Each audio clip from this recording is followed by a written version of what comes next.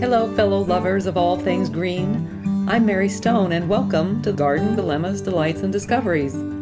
It's not only about gardens, it's about nature's inspirations, about grasping the glories of the world around us, gathering what we learn from Mother Nature, and carrying these lessons into our garden of life.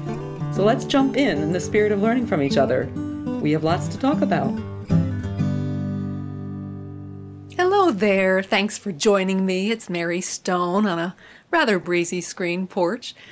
I just returned from a different kind of walk today. I walked slowly with Jolie, letting her sniff and smell. It's been a few days since we walked together. I've been a bit under the weather, as they say. I imagine you hear it in my voice a little bit, and I apologize if that's the case. But I am grateful to be feeling better and able to enjoy this beautiful, unseasonably warm day. Hearing the songbirds, feeling the warmth on my face feels so good. Spring seems to be springing early from a winter that never really was, other than the deep freeze over Christmas. I saw a few sprigs of snowdrops emerging. It's too early, like I say to Jolie when she wishes to rise before daybreak. You're going to freeze your little faces if things turn back to winter. Nature surely has its own cycle, and so do we. Allow and receive. Don't force things. I think perhaps that's what my recent health dilemma is teaching me. It's humbling when your health is not as it usually is. I won't give you the blow-by-blow, but just briefly, my normal blood pressure went to one of concern quite suddenly. And we'll get to the bottom of why with some testing underway. But again, I'm grateful to be feeling better. So thanks for listening to my little story. And thanks to those that reached back about our last chat about the colors in gardens and in our lives. It seems many cherish the other elements of plants and nature beyond color and form, the life force, the unseen, the miracle of it all. Which leads to today's story, a little project that offers an opportunity to witness the miracle inside over winter. Folks call it forcing forsythia, but we're going to call it encouraging forsythia to bloom in your homes, to spread happiness. It sounds more friendly. And by enjoying the sunny blooms, you can propagate new plants to share with your friends or neighbors. We'll share a story about being neighborly, too, especially pertinent today. I hope it inspires you. And it starts like this. Hello, fellow listeners and readers. Over the weekend, I enjoyed a plodding walk with Jolie instead of our usual vigorous meditative walk. Maybe a stroll sounds better. Letting her sniff, roll in the dry grass, and lay in the sun for a while, watching the birds above. We particularly love coming upon a great blue heron in the pond on Cobblewood Road. The prehistoric-looking bird huddles in the cove to hunt, the same spot we came upon the snapping turtle crossing the road in episode 84, Winter Season of Growth. I adore the story of the turtle being saved by a kind passerby. I chuckle as Jolie shifts to stalking mode like a stealth cat as we approach the spot, hoping for a chase. The bird ignites in flight, and I remind her, "You're on a leash." But he wasn't there that day. I've been known to be camera ready, hoping to capture the magnificence of the launch only a few feet from us, but I have yet to capture it. Some images are only meant to be kept in our memories. As we made our return trip on Mohican Road, I glanced at a black aluminum fence recently installed next to Susan and Don's new home. They built on a lot which was once part of the farm in the family for generations. I believe it was Susan's sister who lived in a house there before she passed away.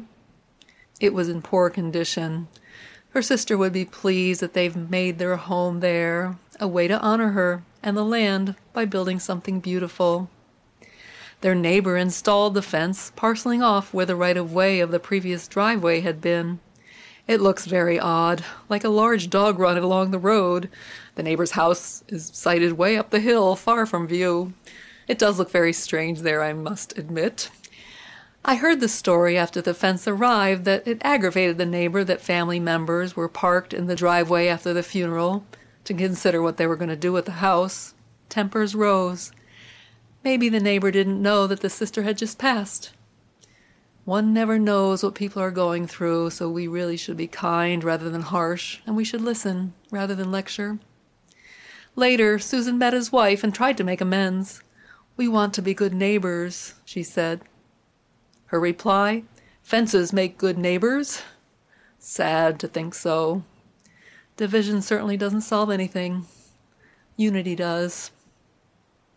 A better solution is a living screen rather than a metal fence. Better yet, live in peace with your neighbors. It reminds me of during the pandemic, there was a tremendous demand on tall evergreen shrubs to screen neighbors while folks were at home. Of course, I'm all about privacy when you want it, but I don't know, something about a big wall or a big fence seems unneighborly. Forsythia along a property line fits a country setting and is more friendly than black aluminum. There's a large forsythia shrub on Susan and Don's property near the fence, and their property slopes up from it. And so I suggested that she make baby plants to buffer the fence from view.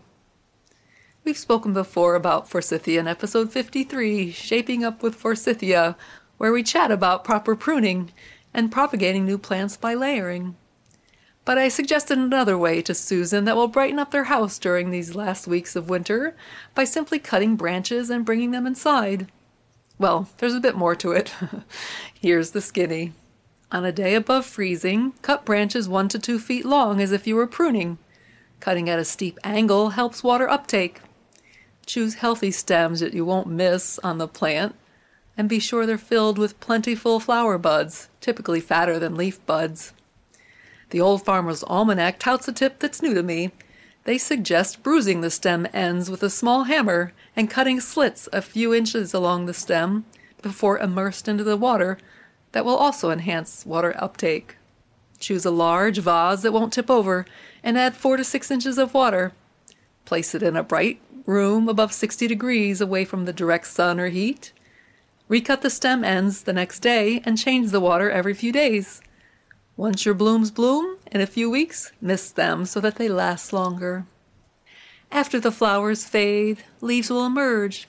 Let them go, baby, as your lovelies will likely sprout roots. Continue to change the water every few days. If your propagation project doesn't work the first time, try again, as dear old Mom would say, but you can't rush them. Forsythia is one of the easiest flowers to encourage indoors. The Old Farmer's Almanac also has a handy chart of other trees and shrubs you can try, such as quince and apple, crabapple, cherry, plum, star magnolia, pear, dogwood, spirea, and peach. I'll put a link in the show notes. Back to the neighbor's fence. It tugged my heart to see the magnificent Japanese maple that draped over the spot where the fence now is, heavily pruned and poorly at that, under the guise of allowing parking below. The stories people create to justify their behaviors. Imagine if we all lived in truth.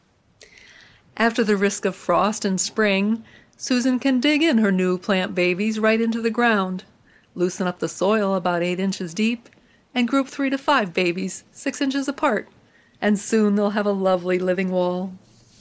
The bright yellow flowers of forsythia are the first we see welcoming new beginnings of a season of growth. It's not evergreen and only rises about as tall as the fence, leaving an opening for the possibility of a neighbor's becoming friends. Maybe this story will reach their ears. Garden Dilemmas? AskMaryStone.com. Speaking of possibilities, while convalescing over the weekend, I tuned into a talk given by one of my writer friends who's also a pastor.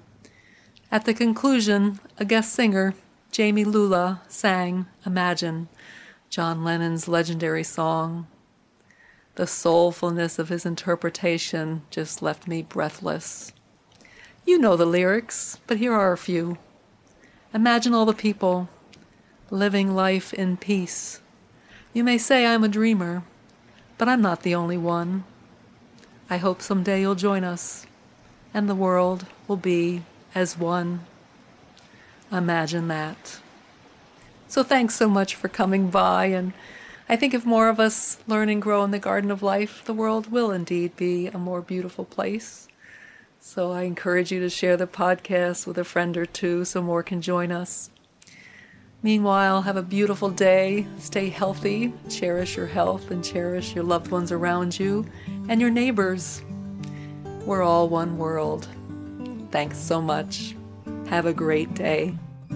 You can follow Garden Dilemmas on Facebook or online at gardendilemmas.com and on Instagram at #MaryElaineStone. Garden Dilemmas, Delights, and Discoveries is produced by Alex Bartling. Thanks for coming by. I look forward to chatting again from my screen porch. And always remember to embrace the unexpected in this garden of life. Have a great day.